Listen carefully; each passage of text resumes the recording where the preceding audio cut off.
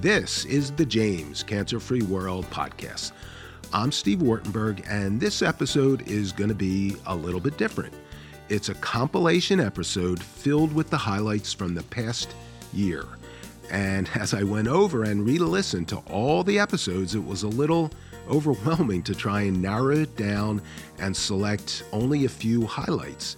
There was something, or sometimes several somethings, in each episode that was really interesting, and this could have easily turned into a 3-hour episode, which is probably a little longer than you'd like to listen to. But a few themes emerged, and that helped me organize this podcast. The first theme was passion. Every doctor and scientist I talked to was really passionate about what they do.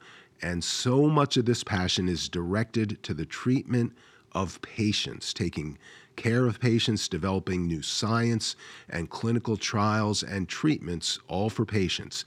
That's at the core of everything my guests do. Some of the other themes we'll hear in this episode are advances in genetically engineering the body's immune cells to better fight cancer cells, the overall growth of the James and the growth of multidisciplinary programs for specific types of cancer, advances in surgical techniques, collaboration. So many guests have used this word. It's part of the culture of the James and leads to better outcomes for patients. And finally, more and more procedures are being done on an outpatient basis. This trend led to the recent opening of the new James Outpatient Center that's a real game changer for patients. Let's start with a clip from Roman Skoracki, the medical director of the Stephanie Spielman Comprehensive Breast Center and the head of the James Division of Oncologic Plastic Surgery. In episode 148, I asked Roman what drives him. It's absolutely the patients. It's our patients, and then my colleagues. I can't overemphasize. I think it's really that family feel, and I think certainly my colleagues, I feel like, are part of that family very much so. But then also the patient becomes a member of that family, and so I think you have that more than intellectual sense of responsibility. Is very much an emotional attachment as well, where you really don't want to let any of your family members down. You really want to push that envelope. You want to give them the very best and try to figure out those things that where you may not have the answer to. And then it's nice to have that group around you. We can all, work together and bounce ideas off each other and really kind of move things forward. Moving things forward is another trend. In episode 145, Samantha Jaglowski, a hematologist who specializes in stem cell transplants for patients with leukemia and lymphoma, talked about the growing CAR T-cell program at the James. Just, in the last decade, really, the ability to engineer either a patient's cells or a donor's cells to make them recognize cancer has really kind of come to the forefront and become one of the mainstays of treatment for us. And that's the CAR T-cell therapy. That's the CAR T-cell part. So CAR stands for chimeric antigen receptor. So basically these cells are co-incubated with currently a deactivated virus that can train them to recognize markers on the surface of a cancer cell, whether it be a lymphoma cell or a leukemia cell, or, as we'll talk about, a lung cancer cell or a sarcoma cell or a melanoma cell. And these cells, these T cells, will then become kind of supercharged, so we can put them back into a patient. They get really excited because they recognize this antigen that's sitting there. They divide really rapidly, and then they all kind of coalesce to go fight the cancer. Samantha described how she has patients who are 5 and even 10 years out from their CAR T-cell transplant and are doing great. I asked her what it's like to be at the forefront of this emerging treatment that is having such amazing results. It's fun. Honestly, that's at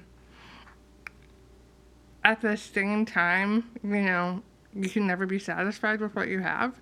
So, as much fun as it is to be able to do that, at the same time, it's always like wanting the next thing, I guess the next tie, if you will, because you still want to be able to do that for everyone. So one success makes you more determined to get to the next success. Yeah, because as much fun as that is, and I think it makes it more frustrating when, the next person doesn't have that same great response.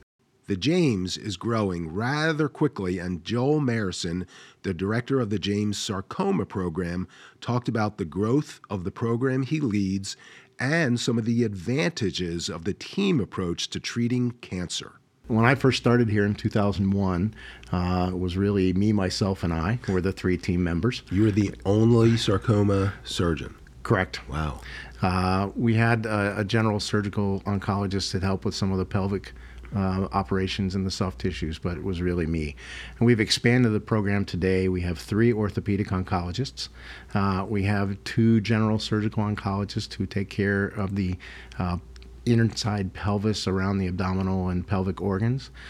We have 3 plastic surgeons that when we take the tumor out, we need the defect filled in to cover the wound. We have 3 medical oncologists that give chemotherapy on chemotherapy trials.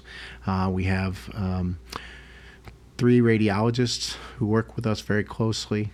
We have 2 radiation oncologists and 2 pathologists that work with us on our team. One of the medical oncologists we've hired in the past year to help us improve the number of clinical trials that we have, and our 3rd orthopedic oncologist is coming this fall as well. So 20 years ago would not have been unusual for a hospital, even a fairly big hospital, to only have 1 sarcoma surgeon, I take it. It was pretty common. There are only a few hospitals in the country that had more. And today there still are only a few. There are about 175 to 180 orthopedic oncology surgeons in the United States. Wow, so that what I was thinking was that's the whole point of a large hospital connected to a comprehensive cancer center here at the James, where you have that team of experts approach that you don't have at smaller hospitals. Absolutely. It helps with the patients from the time they are referred to us, because they get to see us in a coordinated fashion. The medical oncology team is right next to us in clinic. The radiation oncology team is just downstairs, and so we can coordinate their care as soon as we have their diagnosis. All of the surgical teams operate in one cancer facility, and so if something crops up that we're unexpected, we can have someone just pop over from another operating room and help us. And so it absolutely markedly improves their cancer care. Yeah, that team approach for a team for each different type of cancer seems to be where the James is going. Absolutely, and I think that's one of the great things about the James, and it really differentiates us from the other cancer treatment sites here in central Ohio and beyond, because they just don't have the breadth and depth that we have to provide that team care all in one location on a regular basis. Joel also filled us in on a kind of amazing new surgery that has been a real game changer for patients whose cancer is so advanced they need an amputation. Unfortunately, about 10 to 15% of the time, we're unable to do a limb salvage operation for patients. And so we were one of the pioneers in the world in utilizing a technique called targeted muscle reinnervation to help with phantom pain and to help with pain after surgery. And what that is the cut ends of the nerve after an amputation. They are sewn into a motor branch that controls a muscle, and so the nerves have something to fire into rather than just firing into open space. We find that it creates less scar tissue and that it markedly decreases their risk long-term of having phantom pain. Yeah, I've heard about this, and I actually met someone through Pelotonia who I believe you and Roman Shkraki did that surgery on him. Yeah, so we started this about 8 years ago, and it's now become commonplace in the entire country. And some of the trials we did here in the early studies were what brought that to standard of care here in the country. We covered a lot of ground with Tim Pawlik, a surgical oncologist who specializes in liver and pancreas cancers. Tim is also the James Surgeon-in-Chief. I was curious and asked Tim how and why he became a surgeon. Then I asked him, what makes someone a great surgeon?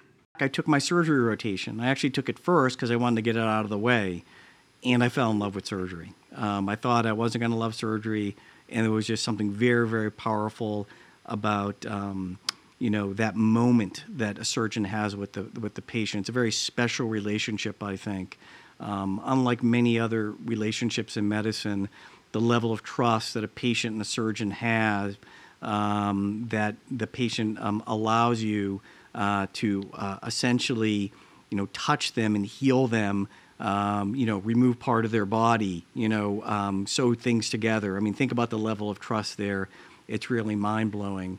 And I think for surgery also, it's a very kind of sentinel event, in the sense that patients will text me, they will email me, they will send me cards and say, today was the day 3 years ago that you took out my pancreatic cancer. Today was the day 5 years ago that you took out my liver cancer.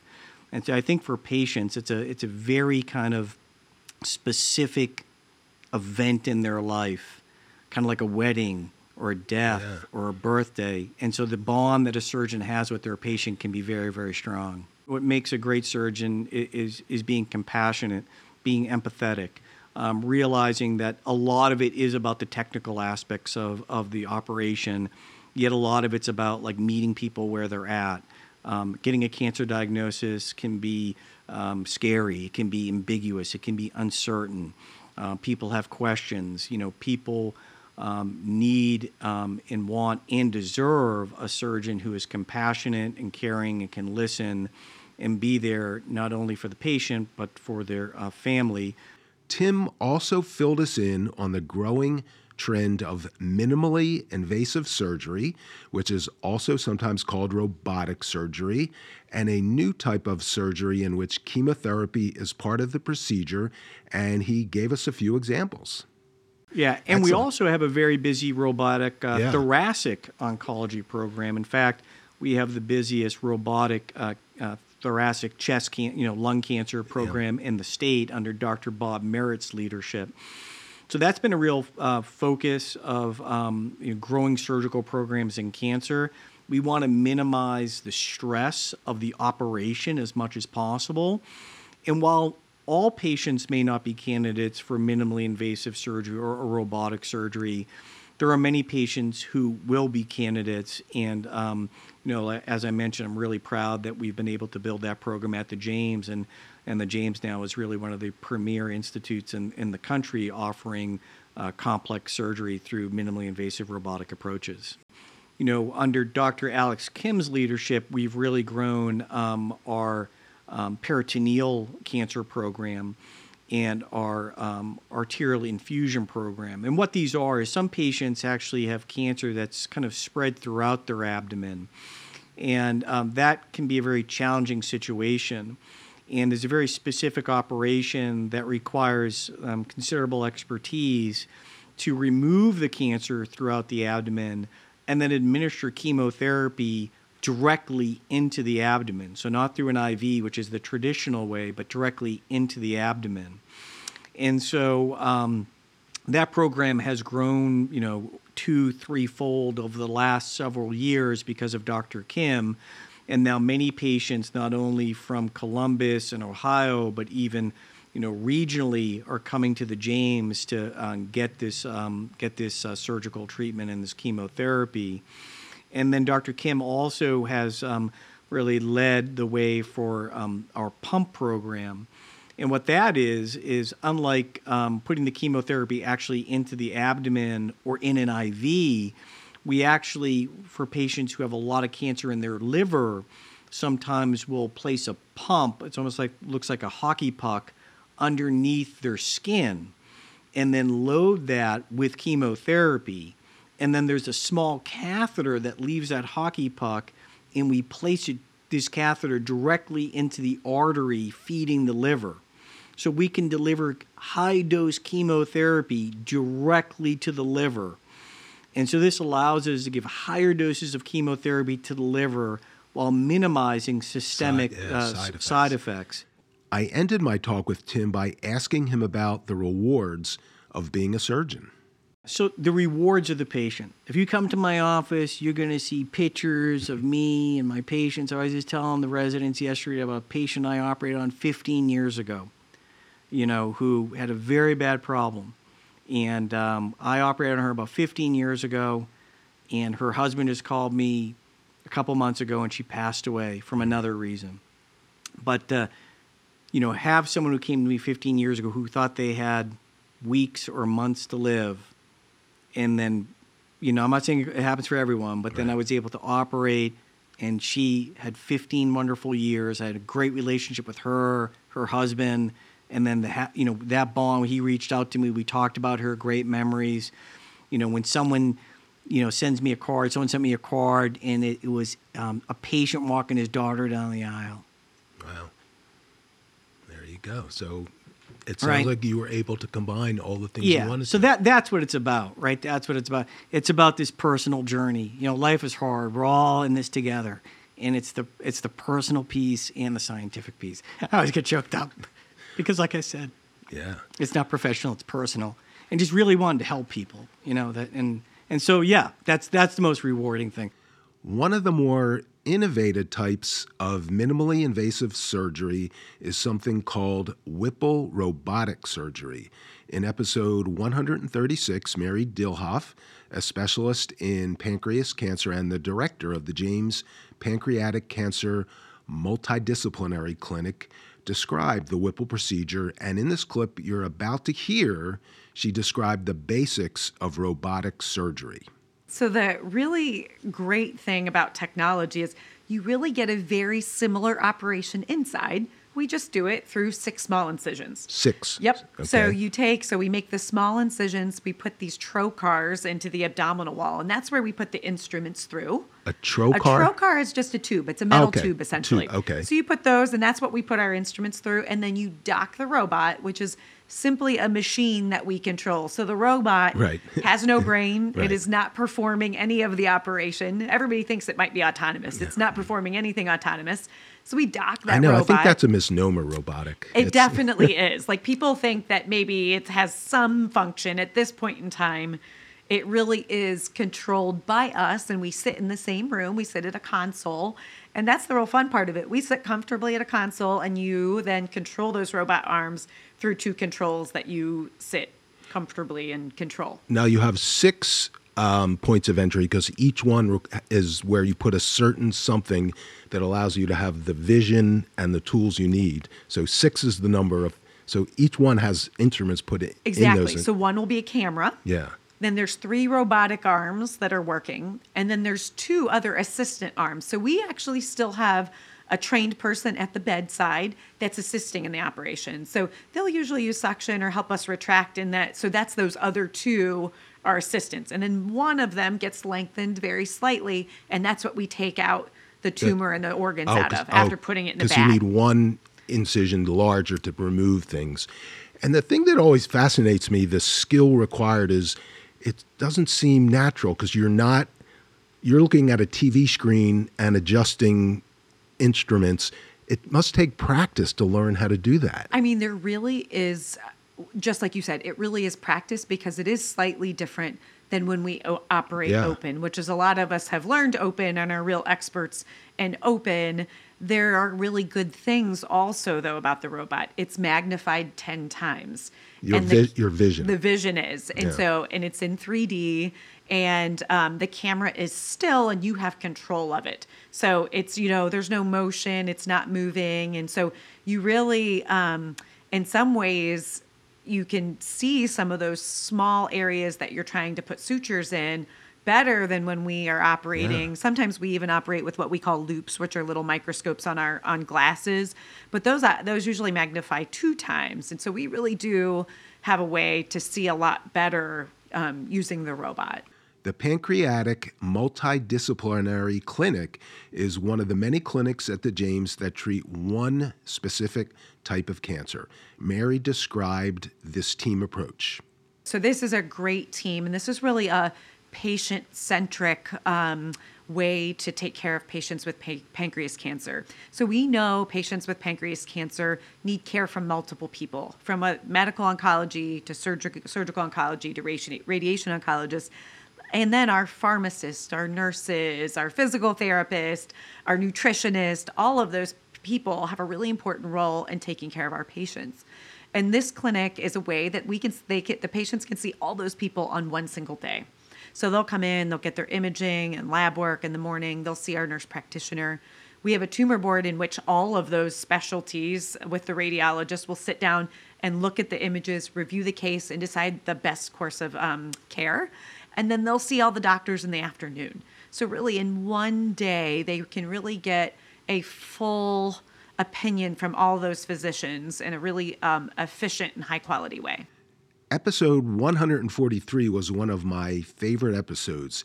It was a compilation of the favorite Pelotonia memories of my guests. Everyone at the James is involved in Pelotonia as a rider, as a volunteer, challenger, and fundraiser. And then there's Mary Dilhoff, who we just heard from, and Mary has a very unique way of participating in Pelotonia. Many memories of Pelotonia, but my favorite one of all the years was the first year I decided that since I was a little scared of biking and getting on a bike always made me a little frightened that I was going to wreck, I decided that I was going to run as much of Pelotonia as I thought reasonable. So early in the years, I started in the 30-some miles, which people thought was crazy. You ran 30 miles. I ran 30-some miles, but on then on the day of Pelotonia. On the day of Pelotonia, I would start, and I always love to finish at the end. So I like to finish with, the party and everybody. In Gambier at Kenyon College. Yes. Okay. So I always plan it out so that I can finish there. But every year, we've been growing the amount of miles. And several years ago, my dad was diagnosed with metastatic lung cancer 2 years ago. And so when he was 72 at that year, I decided I was going to celebrate my dad, who is still alive thanks to the James and is getting treated here at the James. I was going to run 72 miles for him. And so I had never ran 72 miles before. Not many people have. So I do love to run and run a lot, just not that much. So I decided I didn't want to run overnight by myself up on those streets in rural Ohio. 72 miles would take... It would take me more than 12 hours. Yeah. So I was like, well, I can't do that at night by myself. So I started on Friday night after work, and I ran until dark. And so I ran the first year I ran 20-some miles that night. And then I stayed at home, slept a few hours. I drove my car then up 50 miles or so from the end. And then I finished, to make 72 miles and finished at the finish line. Well, first of all, when you woke up Saturday morning, you'd run 20 the night before and you had 50 ahead of you. What did your body tell you? It was actually shockingly not that bad. Really? The one thing that we're not racing, right? So I usually pester a friend to come with me, and we would just chat and run, and we'd stop at water stops and see the bikers, and it's always fun. Now that we've done this several years now, it's always fun.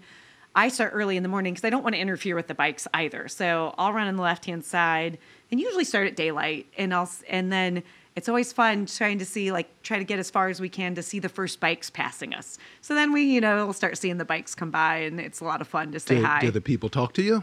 Almost everyone asks us, where's your bike? That's a pretty amazing story.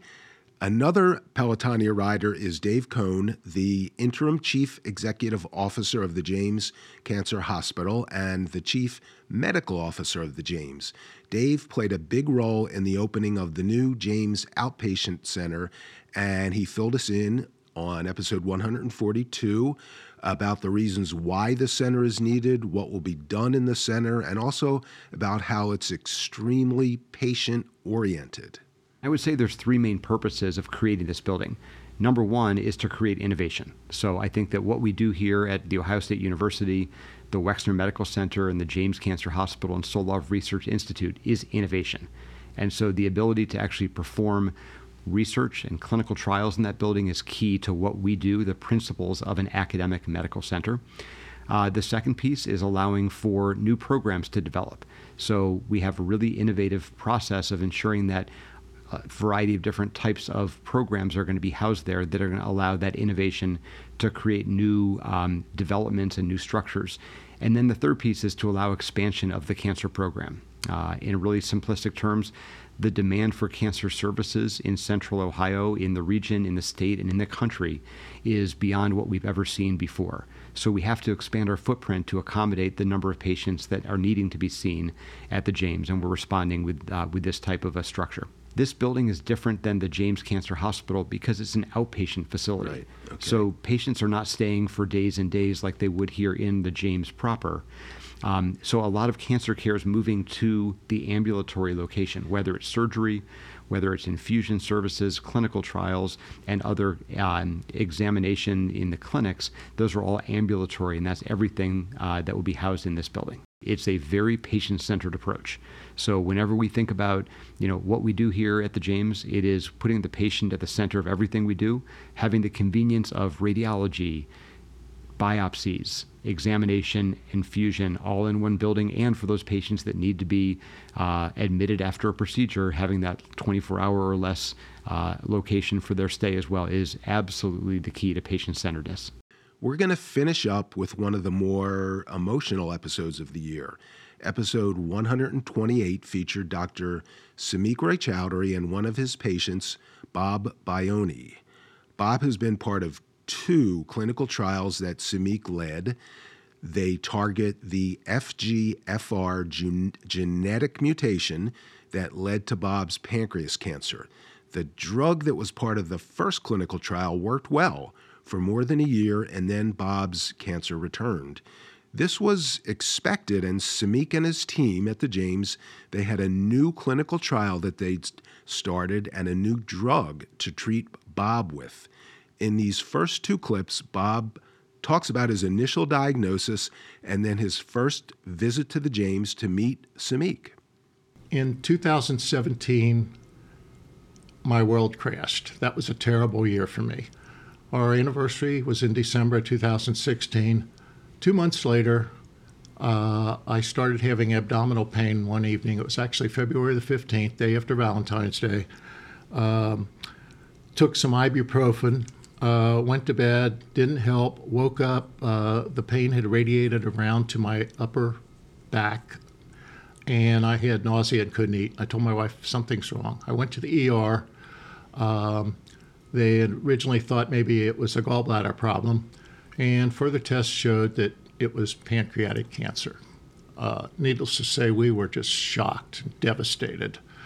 Why me? It's such a rare cancer, and I knew just from what I'd seen in the past, the survival rates were really low. I went in there feeling kind of hopeless, and by the time my wife and I left, I felt, and we both felt, very optimistic. We saw, I don't know how many people up there. First, I had to qualify for the study, and it was about 2 days of testing. But once I got to Dr. Roy-Chowdhury's office there, and it started with the person downstairs that checks you in at the reception desk. Every single person was just wonderful. They just treated you so nice. I saw nurses, nurse practitioners, medical assistants, research assistants. I think one day I counted that I saw close to 10 people. Some of the research assistants brought in other people, and every single one of them just made you feel at ease. And then I meet Dr. Roy-Chowdhury, and as you can see what he's talked about so far, he talks to you in common terms that you understand, and gave me a lot of hope, both of us. I felt really comfortable and fortunate to have been taken into the study by the time I left there. In this clip, Samik explains the basics of the new clinical trial that Bob is on. We talked about a new FGFR drug. So this time around, the clinical trial is a FGFR that's a little more focused than ponatinib. This drug is called infigratinib, and it's been better studied in liver cancer and bladder cancer. And again, in our study, we're reaching out to patients with a variety of cancer types, including pancreas cancer. The idea being we think it's genetics driven, right? If we treat patients based on the genetics of their cancer, not just where it came from. And fortunately, we were able to qualify and get started on the treatment. And I was very, very impressed with the response we've had. We've seen spots in the lung disappear almost. We've seen the blood marker decrease from around 2,000 to 40 or so. And so we've gotten a really good response. And then once again, we've treated it. I don't think we've gotten rid of it. And I'll say the same thing again. If it were to start growing again, we'd probably go back to another mix of the chemotherapy, and then we'll wait again for another development for new FGFR drugs, because that's what we're doing in the lab. So our mission is to bring patients hope with new therapies, and not only is the research inspired by our patients, but it's going to come back, right? We can take this finding to the laboratory, learn about drug resistance, partner with pharma to develop new drugs, and so our goal again is to bring hope with new therapies. Samik calls patients like Bob who enroll in clinical trials, he calls them heroes, in part because of how their participation in the clinical trials leads to better outcomes for future cancer patients. I asked Bob if he considered himself a hero. Well, I'm really glad if I could do anything that would maybe save one patient in the future. But no, I don't. I mean, I was backed into a corner. I had no other options. My options were the chemo wasn't working, try this second clinical trial, or do nothing. And it was I didn't even consider do nothing after the success I had with the first one. And like I say, I fully trusted him. And now it's, I'm in my 6th year since my diagnosis. It'll be 6 years shortly. And I'm still here. Thanks for listening. And in the coming year, we'll continue to talk to the scientists and physicians and patients of the James all about the incredible work they're doing to create a cancer-free world. This podcast is brought to you by the Ohio State University Comprehensive Cancer Center, Arthur G. James Cancer Hospital, and Richard J. Solove Research Institute. For more information, check out our website, cancer.osu.edu.